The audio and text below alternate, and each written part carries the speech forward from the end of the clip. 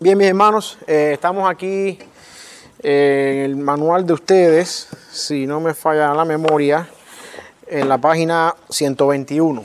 Estamos en la unidad 8, viendo la segunda parte del libro de los Hechos, continuando con Hechos y analizando un poquito lo que Lucas nos está diciendo en Hechos, de esa manera dándole un poquito de continuidad a donde nos la pasada. Vamos a orar para comenzar. Y si usted tiene una vez más su libro, página 121. Señor, gracias por esta oportunidad, por la bendición que tenemos de poder llegar delante de ti, Señor, esta tarde, de poder comenzar a estudiar tu palabra, Señor, o continuar esto que hemos estado haciendo. Háblanos, permíteme, Dios, que el Espíritu Santo obre en nosotros, Señor, y nos guíe hacia toda verdad para que podamos también discernir tu palabra. En el nombre de Jesús, amén. Bueno, adelante, hermanos, el libro de los Hechos, como dijimos la semana pasada, escrito por Lucas, continuación del Evangelio de Lucas, donde Lucas tiene en mente dos cosas primordiales en el libro de los Hechos. En las dos cosas que él escribió: primero, narrar todas las cosas concernientes a la vida de Jesucristo por orden y mandárselas a un tal Teófilo, y la segunda parte del libro de los Hechos, que es el libro de los Hechos, tiene la intención de mostrar cómo es que esto que empezó con la obra de Cristo, su muerte, resurrección, no terminó ahí, sino que continuó por el poder del Espíritu Santo en la expansión del Evangelio.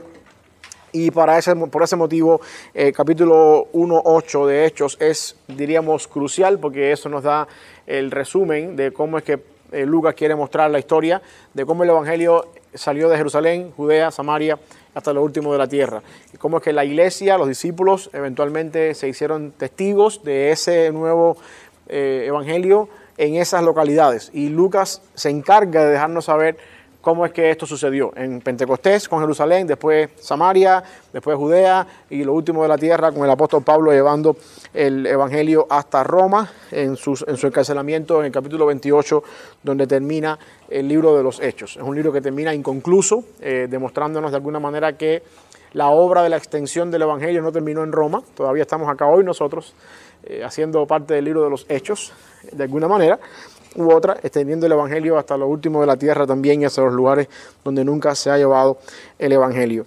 Hasta el capítulo 13, básicamente, hasta el capítulo 12, básicamente lo que hemos estado viendo en estos días atrás tiene que ver con esto. Ya a partir del capítulo 13 empezamos a ver Pablo ya tomando papel en el Evangelio. Pablo se convierte en una persona crucial, diríamos el personaje central del Evangelio en el capítulo 9, cuando se encuentra con Jesús en el camino a Damasco, yendo a perseguir cristianos, y tiene ese encuentro sobrenatural con el Señor.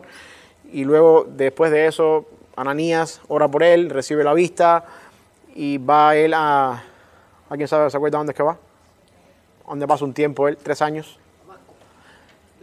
A ver si leyeron ahí. Arabia. Pasa un tiempo en Arabia compartiendo el Evangelio, o sea, aprendiendo el Evangelio, y luego después de eso, van a la iglesia donde son llamados él y Bernabé para la obra del ministerio, y ahí se convierte Pablo en un personaje central en los viajes misioneros. Y Lucas se incluye en muchas de las narraciones porque Lucas es parte del equipo que viaja con Pablo. Así que vamos a estar viendo un poquito algunas cosas que tienen que ver ahí en el día 1, página 122 del libro de ustedes, lo que narra la conversión del apóstol Pablo.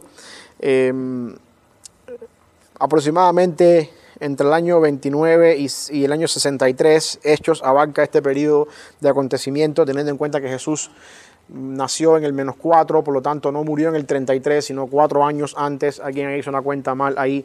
En ese son los periodos de tiempo que abarca. Según se cree, Pablo tenía el nombre de hebreo Saulo. Estoy ahí leyendo página 122. Había nacido en Tarso. Tarso era una ciudad libre y leal del Imperio Romano, lo cual le hacía a Pablo ciudadano romano por nacimiento. Una vez que Pablo nacía ahí en ese lugar, era ciudadano romano por nacimiento. Nosotros entendemos bien el concepto ese de ser ciudadano de un país por nacimiento, a diferencia de adquirir los papeles producto de un proceso migratorio, porque vivimos en un país donde nos toca de cerca eso.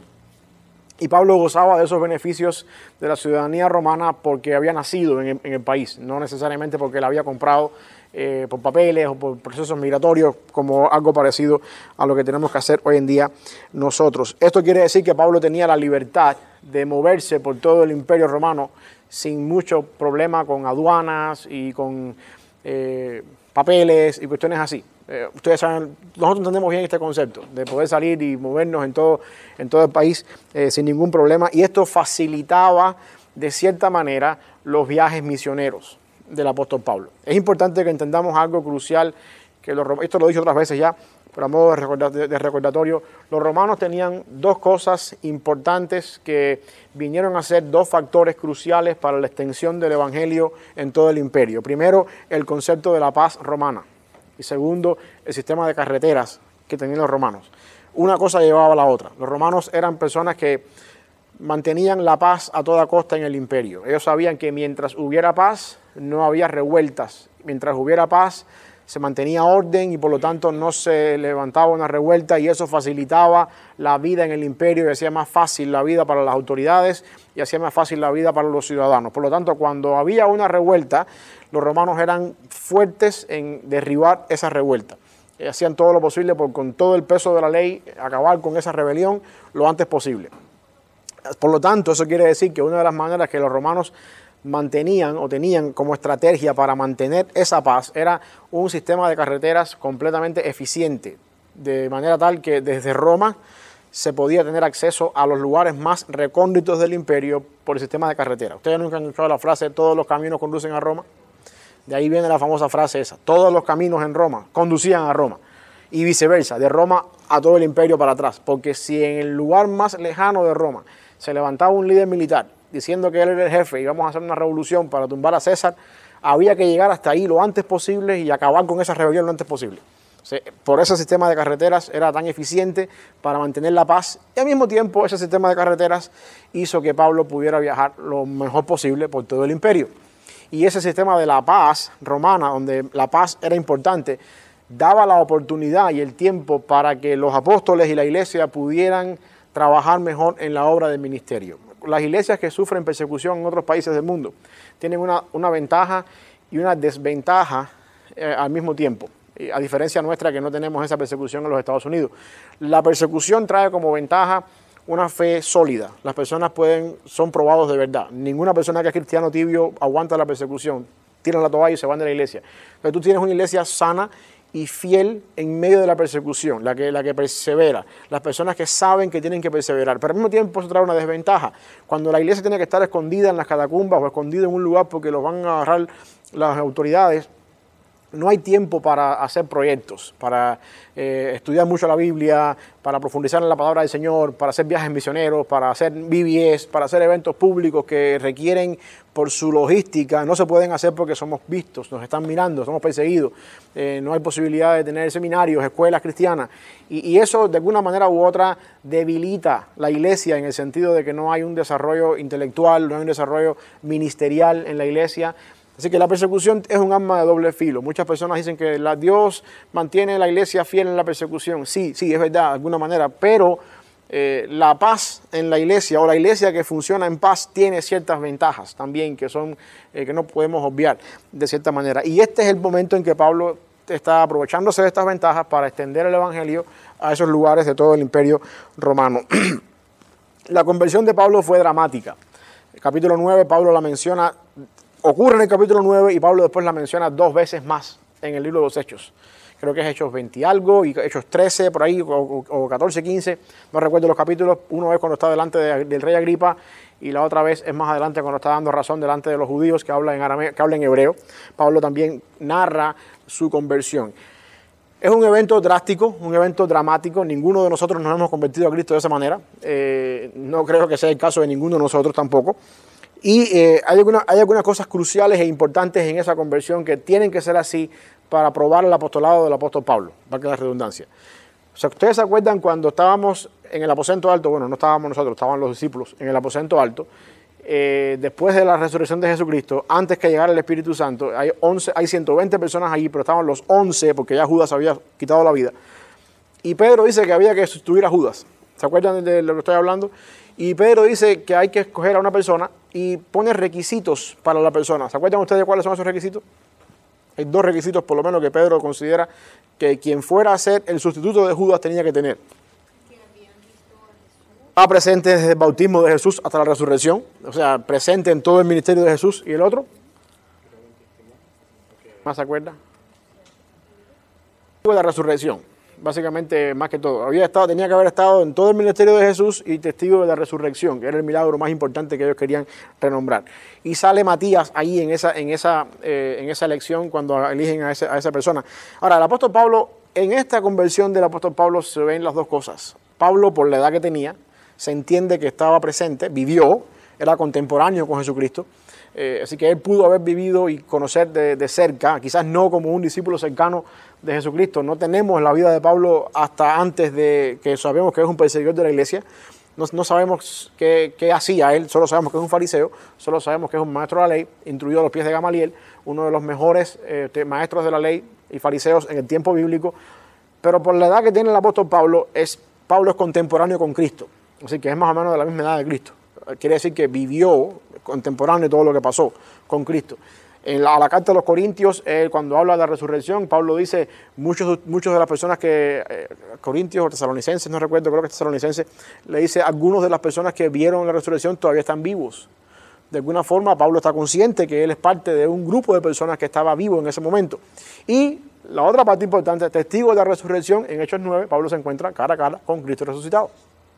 Así que la forma dramática de la conversión de Pablo, provista por supuesto por Dios a través del Espíritu Santo, es una prueba para demostrar que Pablo cumple con los requisitos del apostolado que se requieren de la persona que iba a ser apóstol. Y de esa manera justificar de cierta forma que Pablo es parte de los discípulos. Pablo venía en una misión completamente opuesta al Evangelio y al final del día se encontró con el Señor y la conversión fue totalmente dramática. Una vez más mostrando lo que Dios puede hacer en su poder. No hay nadie, por muy malo que sea, que Dios no pueda cambiar de cierta forma en su vida. Pablo queda ciego ahí por 3 días. Ustedes saben la historia. Entra a la ciudad, Ananías va, ora por él, recibe la vista, Pablo es bautizado, pasa tiempo conociendo la palabra del Señor y después empieza un ministerio en los judíos, en las sinagogas. Donde quiera que Pablo llegaba, iba a la sinagoga. Y lo que hacía Pablo en su ministerio era conectar el Antiguo Testamento, que si uno lo lee hasta Malaquías, que es el último libro, queda inconcluso, porque queda con la expectativa de un Mesías que va a venir, queda con la expectativa de las raíces de David que va a florecer y que no ha llegado. Y Pablo lo que hace es, en su mensaje de predicación, conectar ese mensaje del Antiguo Testamento inconcluso y diciendo Cristo es el cumplimiento de eso. Por supuesto, a los judíos esto no les cae bien, porque ¿cómo es posible que el Mesías judío muere crucificado por manos de los romanos cuando debería ser al revés? Debería ser el Mesías el que lleve una conquista, una liberación y destrone a los romanos.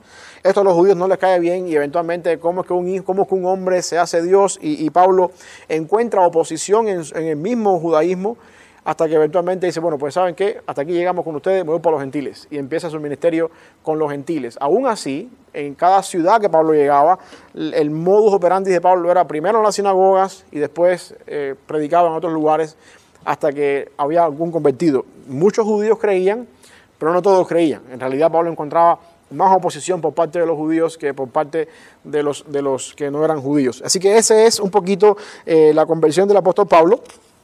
En el día 1, es interesante también notar que Pablo tenía una mala fama ante los cristianos. Obviamente, este es el perseguidor, el que nos está matando, que estaba ahí cuando mataron a Esteban y consintiendo con la muerte de Esteban. Y de buenas a primeras ahora cambia la fe, es uno de nosotros. ¿Y por qué? ¿Cómo no estamos seguros de que esto no es una estrategia para infiltrarse entre nosotros y saber quiénes somos y llevarnos cautivos? Ese fue el temor de los primeros cristianos en ese momento. Pero gracias a una persona llamada Bernabé es que Pablo gana ese acceso a los cristianos y los cristianos empiezan a decir no, es verdad que este hombre fue transformado, fue cambiado por el Espíritu Santo, ahora es uno de los nuestros. Ese Bernabé es crucial en la vida y ministerio de Pablo porque es quien le da la entrada a la iglesia. Y entiéndase por la iglesia acá, en la comunidad de creyentes, no necesariamente la iglesia en un lugar específico, sino la comunidad de creyentes. Al punto de que se convierte en uno de los líderes más grandes de la iglesia del primer siglo. Entiendan esto. Encontramos al perseguidor de la iglesia, al que quería matar a cristianos y meterlos presos, en una conversión dramática, introducido a la iglesia por un discípulo de Cristo que no era apóstol. Bernabé no era de los 12, introducido a la iglesia por uno de los 12, y el testimonio y la vida de Pablo son tan grandes que Pablo se convierte en un apóstol y en una oportunidad, tiene la oportunidad, valga la redundancia, de enfrentar cara a cara a uno de los líderes de los apóstoles, a Pedro. Porque Pedro estaba actuando un poquito hipócrita en el contexto en el que está moviéndose, y Pablo llega ahí y lo confronta cara a cara. Y al mismo tiempo es interesante que notemos algo también cuando en la conversión de Pablo, en Hechos 9, cuando Dios llama a Ananías por el Espíritu Santo y le dice que vaya a una calle que se llama a la derecha, que ahí hay un hombre que se llama Pablo y está orando y que tiene que orar por él, Ananías automáticamente dice: hey, espérate, todos sabemos quién es Pablo. Estamos hablando del mismo Pablo, Señor, Pablo de Tarso, todos sabemos quién es Pablo. Este hombre, todo el mundo, y Cristo dice algo interesante. Le dice: ve, dos cosas quiero que vean acá. Ve, porque instrumento escogido me es para llevar el evangelio delante de reyes, autoridades y otro tipo de personas. Y después dice: porque yo le voy a enseñar lo que significa padecer en mi nombre. Hay dos cosas que yo quiero llamar la atención con respecto a eso. Primero, ¿por qué ustedes piensan que Pablo era un instrumento escogido delante del Señor para estas cosas? Para ir delante de reyes y de autoridades y cosas así. ¿Qué había en Pablo que ustedes creen que Dios puede decir: bueno, esta persona la voy a usar para eso? Y a ver, díganme ustedes. Hablaba varios idiomas. ¿Qué más? Era ciudadano romano. Era ciudadano romano. Tenía conocimiento de la Biblia. Buena. Dominaba idiomas. Esa es buena. Experiencia de conversión. Esa es buena. Yo creo que Pablo tenía un conocimiento bíblico que sobrepasaba al de pescadores, cobradores de impuestos, que eran el resto de los discípulos. Todas esas que ustedes dicen funcionan, pero vean esto. Pablo está diciendo, Dios está diciéndole a Ananías: yo voy a llevar el evangelio a través de este hombre a un sector de la población donde un pescador no llega. Reyes, autoridades y cosas así. O sea, no me malinterpreten ahora. Todos acá somos simplemente obreros y trabajamos en nuestros trabajos. Ninguno de nosotros tiene la autoridad para ir a la Casa Blanca, a hablar con Biden y presentarse ahí: siéntate ahí, te voy a aplicar el evangelio. Ninguno lo puede hacer. O sea, se necesita una persona, no un cualquiera. Puede entrar a la Casa Blanca o a cualquier consejo de Estado, cualquier casa de un presidente y sentarse con el presidente y decirle: mira, tú eres un pecador por esto. Y automáticamente el presidente dice: ¿y este quién es? El pescador de Arimatea. Dale para allá. Hablamos otro día. Sáquenme este hombre de aquí. Yo quiero que no nos malinterpretemos acá. Pablo tenía esa capacidad, porque había sido instruido delante de una persona que era famosa en el tiempo, de uno de los mejores fariseos en cuanto a la ley, conocedores de la ley en su tiempo, y había adquirido ciertas destrezas y ciertas capacidades en su conocimiento bíblico que solamente iban por el mal camino. A Pablo lo que hacía falta era: Pablo, por ahí no es, por aquí. Todo lo que tú entiendes, pero por aquí. Y eso fue lo que Dios utilizó. Y la otra cosa importante que me llama la atención cuando Dios llamó a Pablo fue la parte donde le dice a Ananías: yo le voy a enseñar a este hombre lo que significa padecer en mi nombre. Antes de que Pablo fuera llamado por Dios, Pablo consentía con la muerte de Esteban.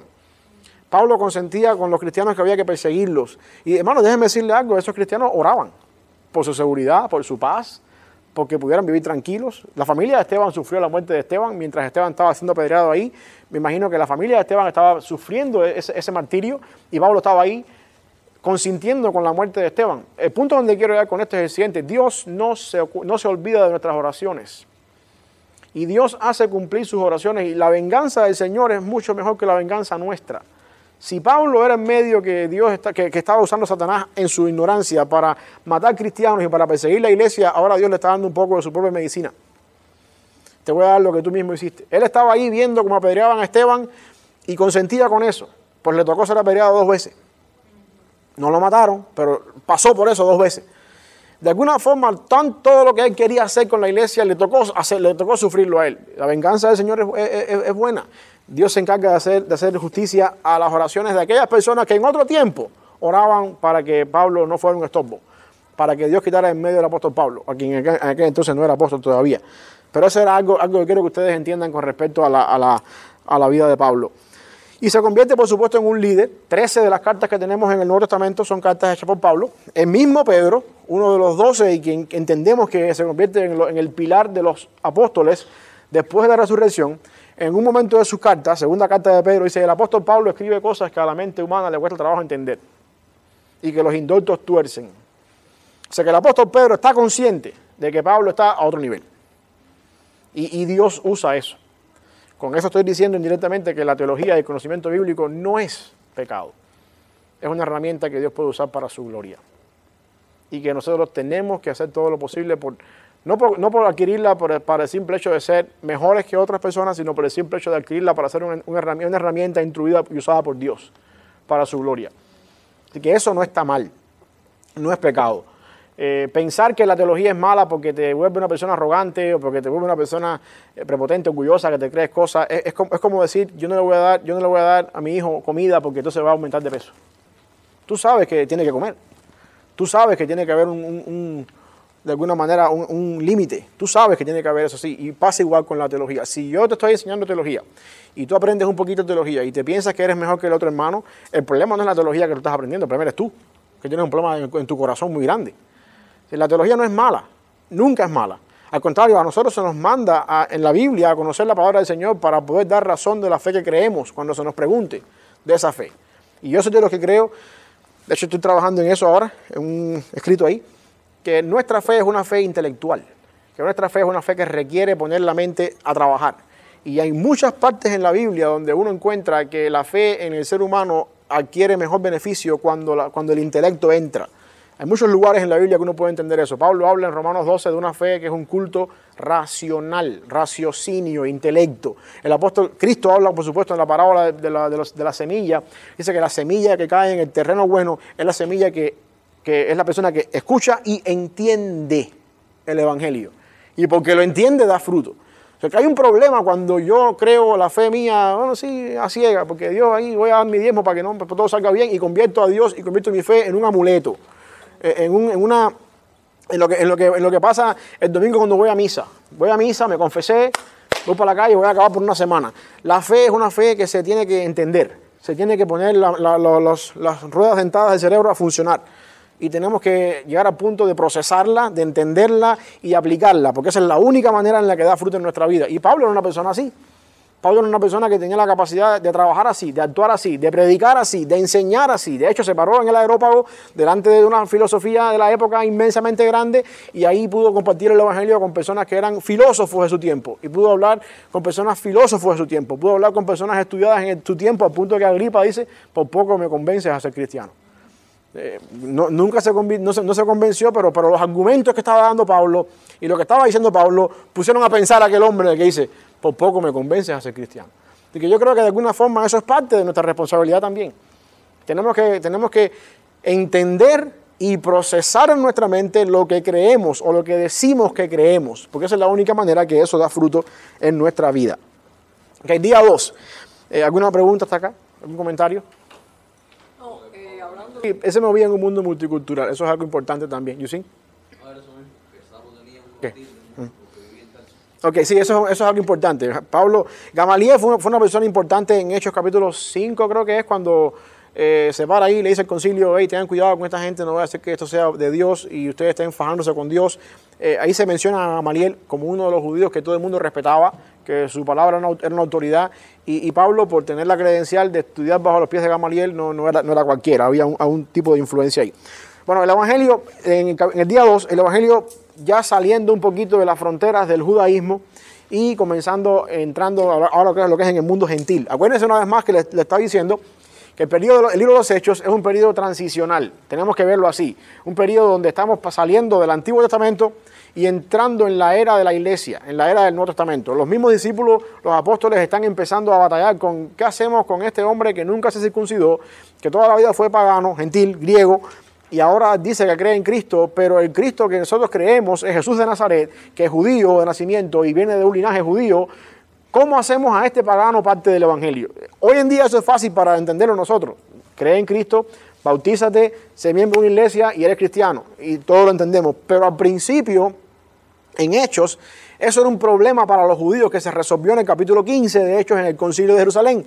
Todavía no había eso. Y por lo tanto los discípulos necesitaban de alguna forma una confirmación de parte del Señor que les diera la seguridad de que estas personas que venían de otros países, de otros contextos paganos, eran también llamados y salvados por el Espíritu Santo. Y por esa función, o para esa función, una de las cosas que Dios usó fue la lengua. Cada vez que el Espíritu llegaba o la conversión llegaba a un mundo gentil, la manifestación visible era que hablaban en lengua a las personas y esto servía como señal para los discípulos. Aquí también llegó el Espíritu Santo. Eso, la semana pasada hablé que en el periodo transicional de los Hechos fue el medio que Dios usó para eso. Después, cuando los discípulos entendieron que el Espíritu Santo viene, según Pablo en Efesios 1:13, una vez que creímos y recibimos el Evangelio, somos sellados por el Espíritu.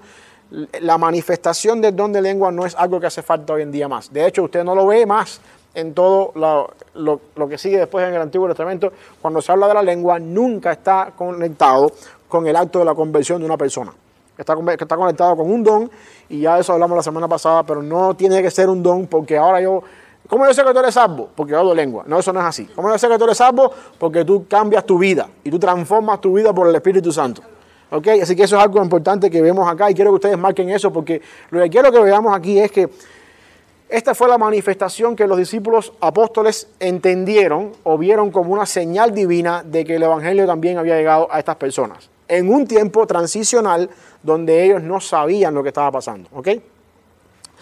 En Hechos capítulo 10, dice que aquí encontramos el contexto en el que el Evangelio llega a los gentiles a través de lo que pasa con Pedro, en casa de Cornelio. En casa de Cornelio, Pedro estaba en casa de un tal Simón el curtidor en Jope. Ustedes se acuerdan lo que pasó ahí, el lienzo que desciende del cielo lleno de animales inmundos, que no podían los judíos comer, y la voz del cielo mata y come. Y Pedro, yo nunca he comido lo que es inmundo. Eso pasó 3 veces y automáticamente después de la tercera vez tocan la puerta de la casa y dice, aquí vive Pedro, sí está aquí. Bueno, pues con él lo está mandando a buscar. Y automáticamente Pedro entendió, esto es lo que quiere decir. Los gentiles son la representación de esos animales inmundos que bajaron en el lienzo, a quienes también estaba Pedro supuesto a compartir con ellos, a compartir el Evangelio con ellos, y él automáticamente entendió que eso era lo que estaba sucediendo ahí en ese momento oportuno.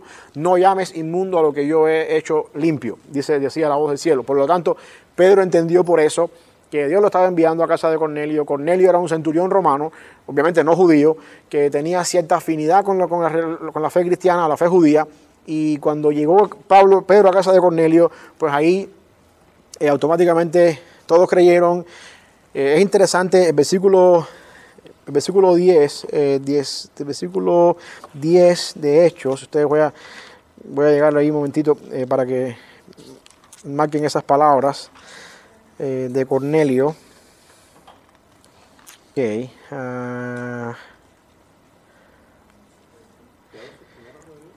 Es el versículo que Cornelio le dice, todos estamos acá y queremos oír lo que Dios te ha mandado decir. Del 24 en adelante. O del 34 en adelante, me parece. No. Ok, 33, 10:33. Es importante. Este es Cornelio hablando con Pedro. Le dice, así que luego envié por ti y tú has hecho bien en venir. Ahora pues, todos nosotros estamos aquí en la presencia de Dios para oír todo lo que Dios te ha mandado. Hermano, si usted no entiende que eso es una persona donde el Espíritu está orando, yo no entiendo qué usted más quiere. Eso es una persona que está receptiva al Evangelio, que estamos aquí en presencia de Dios, envié a mandar por ti porque sabemos que tú eres un hombre de Dios, háblanos todo lo que Dios te ha mandado decir. O sea, si eso no es para ustedes una convicción de que alguien está siendo usado por Dios, imagínense que usted está en su casa ahora y viene el vecino suyo, toca la puerta y le dice, mira, ayer yo tuve un problema en mi vida, por poco casi tuve un accidente en la autopista y me mato, y yo creo que estoy mal con Dios. Yo sé que tú vas a la iglesia el domingo, hazme el favor, háblame todo lo que tú crees, porque yo también quiero creer. Si eso usted dice, aquí Dios está orando, si usted no entiende esa capacidad de que Dios está orando aquí, usted necesita conversión de pecado. Y eso es lo que estaba pasando con Cornelio. Si todos estamos aquí, hemos estado por ti esperando 3 días, habla lo que tú nos quieras decir. Automáticamente después de eso, ellos todos creyeron en Cristo, y al final del día, por supuesto, se manifestó con esa manifestación del don de lengua, que fue lo que hizo que Pedro entendiera que también el Evangelio había llegado a ellos.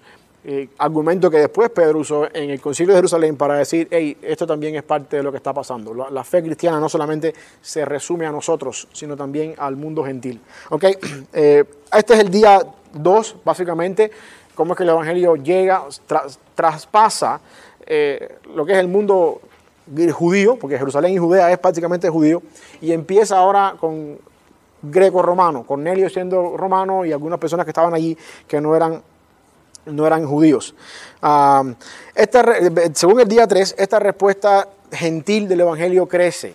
Hay personas que crecen en este sentido y el crecimiento del Evangelio en el mundo gentil se ve, por supuesto, a través del viaje de Pablo. Contemporáneo con esto, mientras Pedro está ahí en Judea, en Jerusalén, tiene esta experiencia con Cornelio ahora, mientras eso está sucediendo en el mundo del apóstol Pedro, Pablo está en su primer viaje misionero. Pablo está expandiendo el Evangelio. Por otro lado, este primer viaje está en los capítulos 13 y 14 de Hechos. Ustedes tienen una Biblia que tiene al final mapas donde se ilustran algunas cosas. Ustedes pueden ver que uno de esos mapas es los viajes misioneros del apóstol Pablo. ¿No lo pueden ver por ahí? Sí. Ok. Esos viajes misioneros del apóstol Pablo, no sé, en mi Biblia el primer viaje está marcado en negro. No sé en qué color lo tienen ustedes ahí. Pero la idea es que ahí ustedes lo pueden ver porque narra las ciudades por donde Pablo fue, por donde Pablo empezó a compartir el Evangelio. Este primer viaje, ¿se acuerdan ustedes que fue con Bernabé? Y ahí también fue donde Juan Marcos se fue a mitad de camino.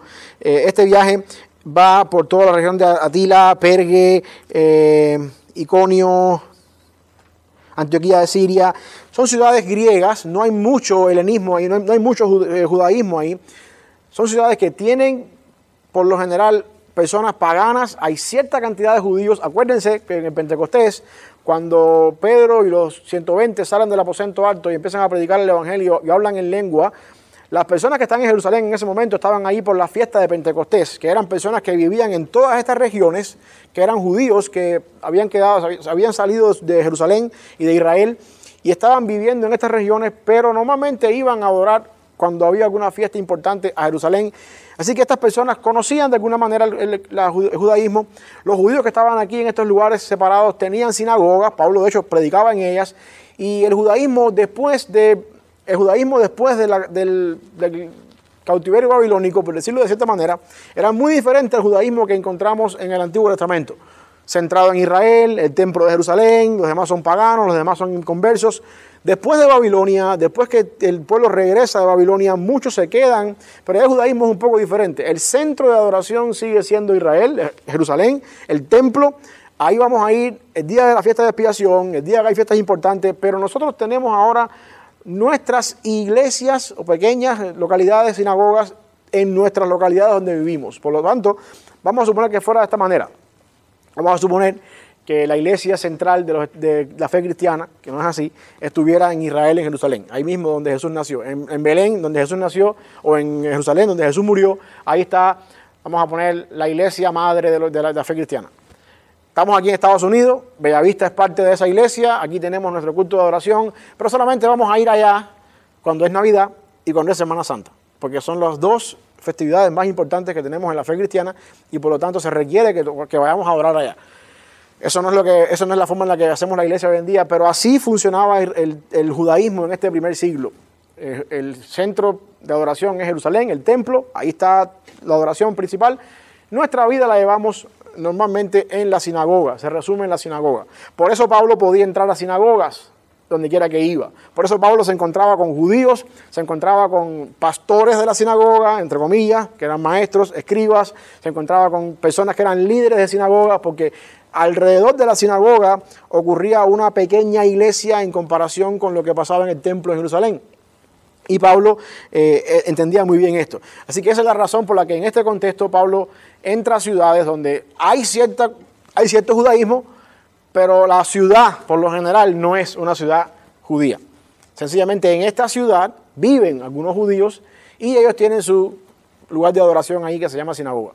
Y Pablo entraba por ahí porque ese era el lugar donde las personas conocían lo que él estaba hablando, conocían la ley de Moisés, conocían las profecías y lo que hacía era conectar de alguna manera estas cosas. Había ciertas personas en estas ciudades que aunque no eran judíos, simpatizaban con la fe judía, algunos eran creyentes judíos, algunos se habían hasta circuncidado y eran parte del judaísmo, pero originalmente no eran personas nacidas en Jerusalén. Una de estas personas es Timoteo mismo, por ejemplo, que su padre no es hebreo, su padre es griego, aunque su madre y su abuela sí eran hebreas, pero él no era circuncidado, fue circuncidado por Pablo después, más adelante. Así que yo quiero que ustedes vean este contexto de alguna forma multicultural donde Pablo llegaba siempre. Y cómo es que en estos contextos, a pesar de la oposición con la que Pablo se encuentra, en estas ciudades, producto de los judíos que no creían en el mensaje de Pablo, hay cierta respuesta al evangelio, hay iglesias que se forman, hay iglesias que se establecen y hay una respuesta gentil al evangelio mucho más grande que la respuesta que se esperaba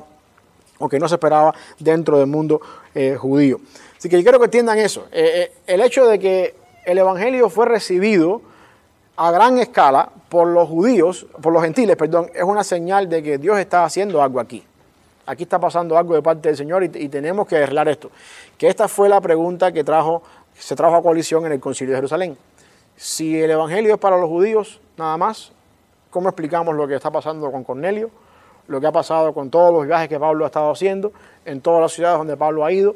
¿Qué hacemos con todo esto? ¿Ok? Entonces eso es más o menos es la esencia del primer viaje misionero del apóstol Pablo. Este libro nos muestra a nosotros un poquito la paralelidad, si existe el nombre ese, o el paralelismo que hay entre lo que está pasando con Pedro en el mundo gentil, en este contexto con Cornelio, y lo que Dios ya estaba haciendo a través de Pablo en el primer viaje misionero y después eventualmente en el segundo y el tercer viaje misionero. El segundo viaje de misionero de Pablo, estoy en el día 4, se extiende desde el capítulo 15 hasta el capítulo 18. Pablo empezó este viaje misionero llevándose a Silas como su compañero. ¿Se acuerdan que ya había habido una división entre Pablo y Bernabé por culpa de nada más y nada menos que el autor del segundo evangelio, Juan Marcos, quien para ese momento era un niño inmaduro, joven que no aguantaba los embates del ministerio, tiró la toalla a mitad de camino y se regresó? Y Pablo dice, las ofrendas de las hermanas en la iglesia y la Junta Misionera International Mission Board no da para estar aguantando un flojo. No nos lo llevamos. Y Bernabé, a esa hora, no, pero imagínate, Pablo, todo el mundo puede cometer errores. Acuérdate que tú también eras un perseguidor de la iglesia, mira, Dios te cambió la vida. No lo llevamos, no me vas a convencer. Bueno, pues tú por tu lado, yo por el mío. Y entonces se fue Bernabé con Juan Marcos y Pablo se llevó a Silas. Lo estoy parafraseando, no necesariamente fue así, pero sí hubo una separación entre ambos. Entonces este segundo viaje de Pablo con Silas, sí, Bernabé se fue con Marcos para Chipre. Por eso no hubieran a lo mejor ido tan... Sí. El evangelio se expandió en 2 direcciones. Déjenme decir algo con respecto a eso, porque eso es algo que a veces uno escucha en el mundo evangélico. ¿Qué pasó aquí?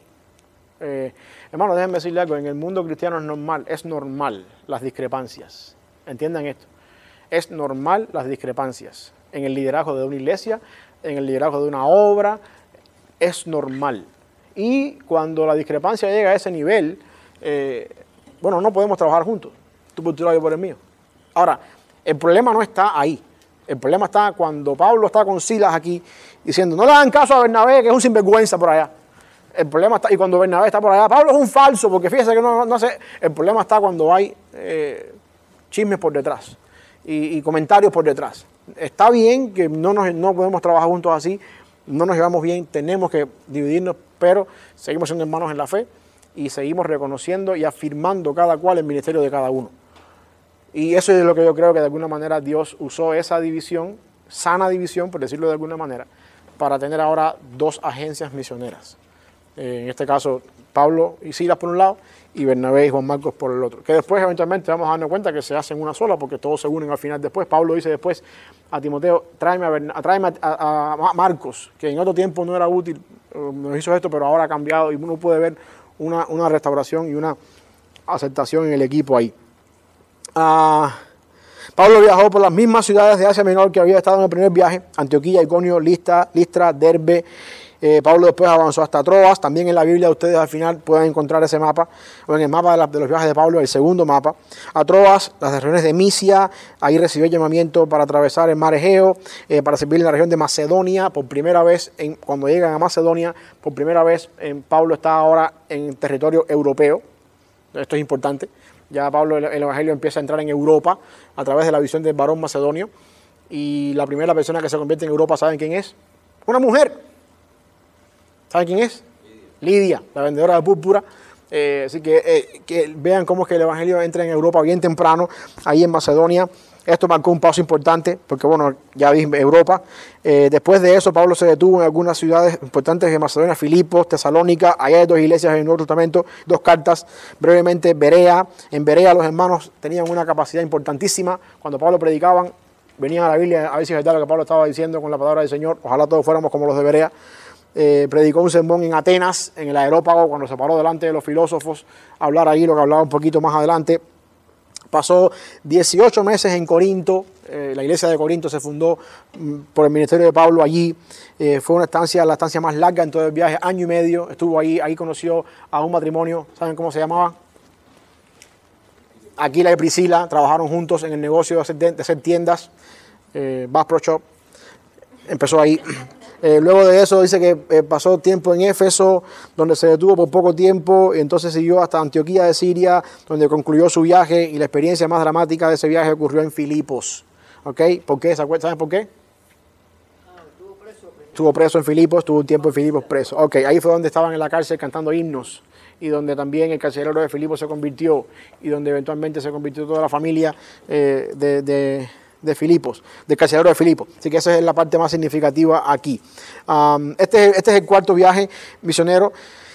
Este es el segundo viaje, este es el 4º día del material. Quiero hacer un paréntesis acá con respecto a lo que pasó en el Concilio de Jerusalén. Ustedes se acuerdan que en el Concilio de Jerusalén, mientras esto está pasando, en Jerusalén están los discípulos, los 12, bueno, 11, porque ya había muerto Judas, y posiblemente también había muerto Santiago, el primero, el hermano de Juan. Están ahí. Santiago, el medio hermano de Jesús, es el que se convierte entonces en el principal de todos ellos, es el que está dirigiendo el Concilio de Jerusalén. Santiago, el medio hermano de Jesús, es el autor de la carta que tenemos en el Nuevo Testamento, después del libro de Hebreos, de Santiago. Y está pasando este problema: ¿qué hacemos con los gentiles? En algún momento Pablo viene y da testimonio de lo que ha pasado en sus viajes.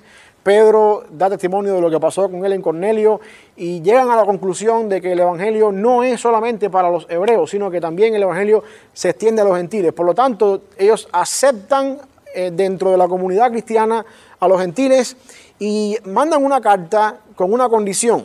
¿Ok? ¿Saben la carta? ¿Saben a qué me estoy hablando? Eso está en Hechos, capítulo 15. Déjame ver qué versículo, me estoy en el 12. Hechos capítulo 15. Déjame ver la carta donde está. Ok, ahí está la carta, Hechos 15, 22. Esta es la decisión del concilio. Entonces pareció bien a los apóstoles y a los ancianos con toda la iglesia elegir entre ellos varones y enviarlos a Antioquía con Pablo y Bernabé, a Judas, que tenía por sobrenombre Barsabás, a Silas, varones principales entre los hermanos, y escribir por conducto de ellos esta carta. Los apóstoles y los ancianos y los hermanos, a los hermanos de entre los gentiles que están en Antioquía, en Siria, en Cilicia, salud. O sea, los judíos a los hermanos, importante que le llaman hermanos, que están en estas ciudades que no son cristianas o no son judías, salud. Por cuanto hemos oído que algunos han salido de nosotros, a los cuales no dimos orden, os han inquietado con palabras, perturbando vuestras almas, mandando circuncidaros y guardar la ley. Esto es lo que estaban exigiendo de ellos.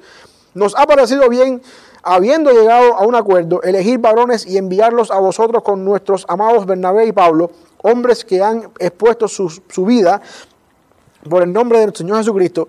Así que enviamos a Judas y Silas, los cuales también de palabras os harán saber lo mismo, porque ha parecido bien al Espíritu Santo y a nosotros no imponernos ninguna carga más que estas cosas necesarias.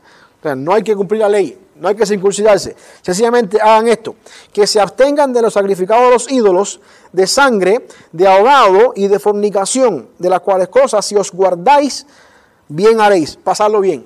O sea, la única cosa que están pidiendo ellos como requisito en la fe cristiana es que se abstengan del sacrificado de los ídolos, de sangre, de ahogado y de fornicación.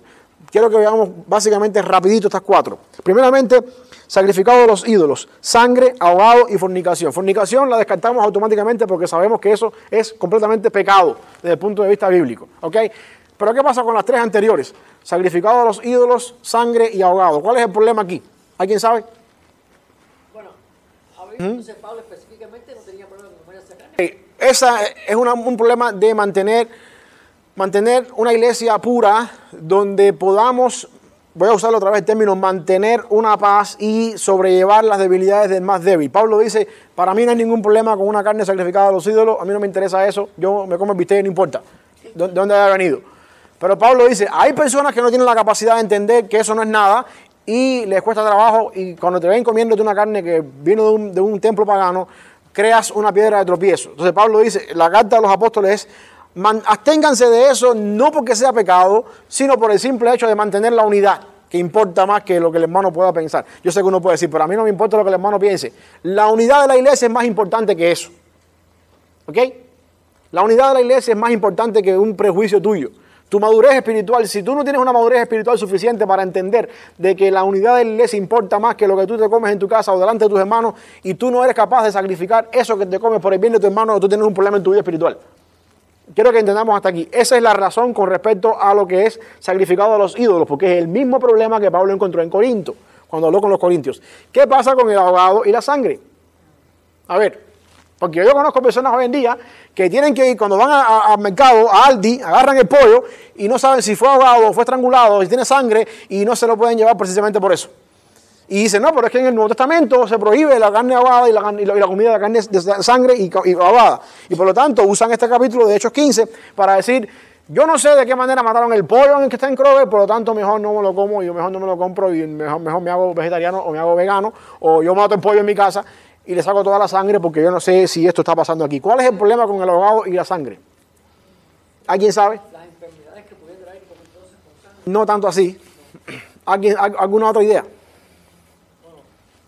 Estamos entrando en terrenos más importantes. Sí. Entonces, estamos entrando en aguas calientes. Okay. el comer sangre era algo... El concilio de Jerusalén tenía por objetivo incluir a estos gentiles dentro de la comunidad de la iglesia.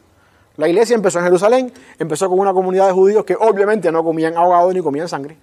Y por lo tanto, los judíos, cuando iban ahora a compartir con unos hermanos en la fe, a convivir con unos hermanos en la fe, llegaban a la casa del hermano en la fe, que no es judío, que es griego, que no le importa para nada cómo mataron el pollo, encuentran un problema porque hay sangre, o porque viste está medium y hay sangre y no me lo puedo comer así, y tenemos que resolver el problema de alguna manera. Y Pablo y los apóstoles están diciendo, absténganse de lo ahogado y la sangre por el simple hecho de la convivencia de la iglesia, para que pueda existir una verdadera comunión, donde la costumbre griega no sea un problema para un judío que comparte contigo, ni donde tampoco la costumbre judía se convierte en un problema para el griego que no cree. Lo que los apóstoles están haciendo acá en estas recomendaciones básicamente es manteniendo la unidad de la iglesia, en ese sentido. No es una prohibición porque es pecado comer sangre, no es una prohibición porque es pecado que el pollo haya sido ahogado y no con la sangre sacada hacia afuera, no es una prohibición porque la carne se vendió en el mercado y antes se le sacrificó a Baal. La idea de Pablo y de los apóstoles aquí es, lo que importa es que la iglesia se mantenga unida y que muestre en realidad una verdadera comunión. Y si para eso los gentiles tenemos que, cuando estemos delante de un grupo de cristianos, decir, bueno, mira, vamos a comer hoy, en vez de comernos una carne medium que tiene sangre, vamos a comernos la carne well done y que no sea cerdo, porque los hermanos que están aquí que son hebreos no pueden comer eso. Vamos a sacrificar nuestra manera de ser por el simple hecho por amor a ellos. La idea es que la iglesia viva unida y que independientemente de las culturas que nos separan y nos dividen, haya una unidad en la fe. Y la madurez cristiana implica que yo tengo que a veces decir, bueno, yo sé que esto para mí no significa nada, pero para el hermano es una piedra de tropiezo. Mejor delante del hermano voy a ser neutral en ese sentido. Así que ese es el concepto con la carta que los apóstoles mandaron a los cristianos en Jerusalén. Mantengan la unidad de la iglesia. Somos una misma iglesia, compuesta por judíos, gentiles, hoy en día mexicanos, cubanos, salvadoreños, todo el mundo entero, y tenemos que mantener una unidad. Y si para esa unidad tenemos que sacrificar y tenemos que comprometer ciertas cosas que no son malas en sí para nosotros, pero son para los hermanos, hay un alimento común que todos comemos, pollo. Hay un tipo de comida que todos comemos. Hay un tipo de manera de vestirnos que todos estamos de acuerdo con todo eso. Y por el bien de la iglesia, hagámoslo así. Esa es la idea de esta carta. El tiempo se me está acabando. ¿Algún comentario? ¿Algo que ustedes quieran hablar un poquito más ahí. El día 5 nos toca viaje, los últimos viajes del apóstol Pablo, últimos años del apóstol Pablo. Después que Pablo hace esto, su último viaje es un poco diferente, va encarcelado a Roma y la idea es llegar a Roma y en Roma poder también estar en una casa rentada compartiendo el evangelio. Después de ese encarcelamiento se cree que Pablo salió libre otra vez, hizo actividad ministerial y volvió a caer preso por segunda vez y es cuando muere. En ese segundo encarcelamiento es donde escribe la segunda carta de Timoteo, que es la última carta que Pablo escribe en vida. ¿Okay? Así que eso no lo tenemos en la historia porque Hechos no termina hasta ese último encarcelamiento, termina antes de eso acá. ¿Alguna pregunta, duda, comentario? Un comentario, el cuarto viaje de Pablo, ¿cómo se clasifica como un viaje misionero? Por ejemplo, para toda la gente que estuvieron preso con él, o sea, No. La idea, sí es un viaje misionero, porque acuérdense cuando Pablo fue llamado por Bernabé, le dice yo te voy a usar para que vayas hasta delante de reyes, gobernadores, y de alguna manera eso fue lo que hizo que Pablo llegara a Roma. Fue el medio que Dios utilizó, fue un viaje peculiar en el sentido de que Pablo estaba encarcelado ahí con un soldado romano, pero hubo actividad misionera en el barco, en la isla de Malta, en todas partes. Así que en cuanto al propósito por el cual Dios llamó a Pablo, es en sí un viaje misionero. No con la peculiaridad de los anteriores, pero sí lo es. ¿Algo más? Vamos a orar para terminar. ¿Quién nos quiere despedir en oración?